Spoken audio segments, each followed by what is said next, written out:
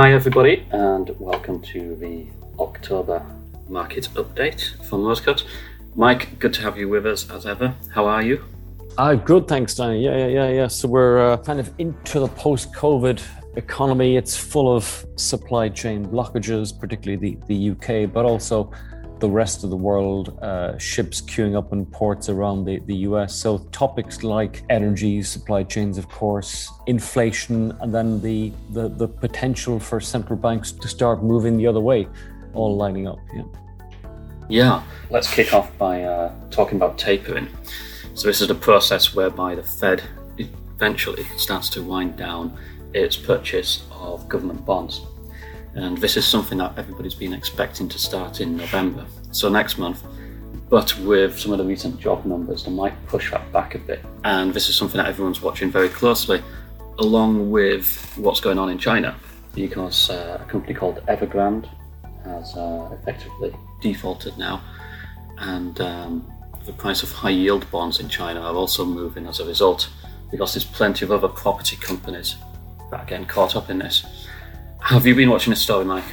Yeah, I mean, we've chatted about this for some time. It's having quite a stressful effect on the high yield bond market in China. So yields really pushed out to very, very high levels, 20% or so on the risky debt market, which is much higher actually than when we were in the COVID sell-off. And then a number of other property developers have missed payments or are under kind of financial stress.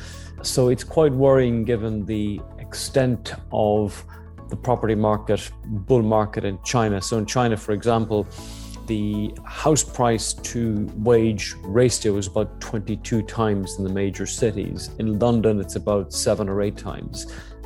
So people listening to this in London may think that the housing market is expensive. Well, you ain't seen nothing yet if you look at China. And there are very, very large amounts, obviously, of debt built up on the back of that. My own reading is that the authorities want to let the air out of the property bubble in China in a kind of a controlled way, and to allow the private market to absorb bankruptcies and ultimately not to have to take some of the risk onto the national or the government balance sheet. And I tend to agree with that. The issue is the extent to which this will breed contagion across other companies, banks, for example, in China, and then further afield. And we haven't really seen that yet. We've seen Chinese markets underperform, beginning to rally now. Stocks like Alibaba have had a nice rally. It is, I think, for me, it's a sort of portend of the future and something to be more concerned about into the future. So we need to keep a close eye on it, because I think it's not going to go away anytime soon. And it may also color what central banks across the rest of the landscape begin to do. Yeah, and one of the potential knock-on effects, I suppose, is on the commodities market, because China's been the marginal buyer for a number of years. So if demand starts to fall for certain commodities, that could bring prices down, which is relevant because there's some commodities that are actually doing very well at present. Oddly, yes. I mean, partly driven by various supply chain squeezes. So coal prices in China are up 4 times in the last month. Natural gas prices in the UK up 4 times as well. The oil price, Brent, this morning as we speak, is $85. So it's all getting quite heavy. And if we are going to get a kind of classic demand shock from China, then those commodity prices could easily be undercut. So that's my own thinking, and I think we've discussed this. We might see another leg upwards in the price of oil, but then maybe time to sell or take profits if people are into that trade. Yeah, the oil price has been very supportive for one of our tactical holdings. Yes, exactly. Year, yeah, the energy sector ETF. So that's something we're watching.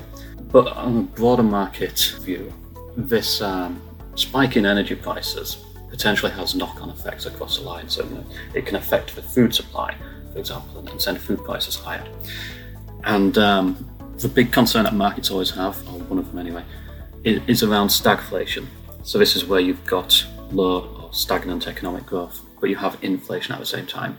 And that's a really bad mix for both bonds and equities. And it could be that we go through a period of a few months of the winter like that. So that's one of the key risks that we're watching for in portfolios. because whilst it might be a temporary thing, the markets might just look straight through and be very comfortable with it.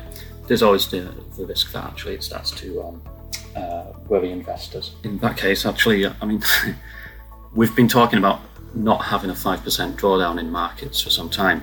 We've finally had that, but nothing worse than that. So it's just a risk that we're keeping an eye on. But otherwise, we're not changing portfolio strategy at this point. We've still got a healthy amount in cash in case markets do fall and we want to reinvest. Otherwise, steady as we go. Yeah, exactly. I think that's sensible, yeah. Great. Well, thanks once again, Mike, and look forward to speaking next month. Okay, thank you then.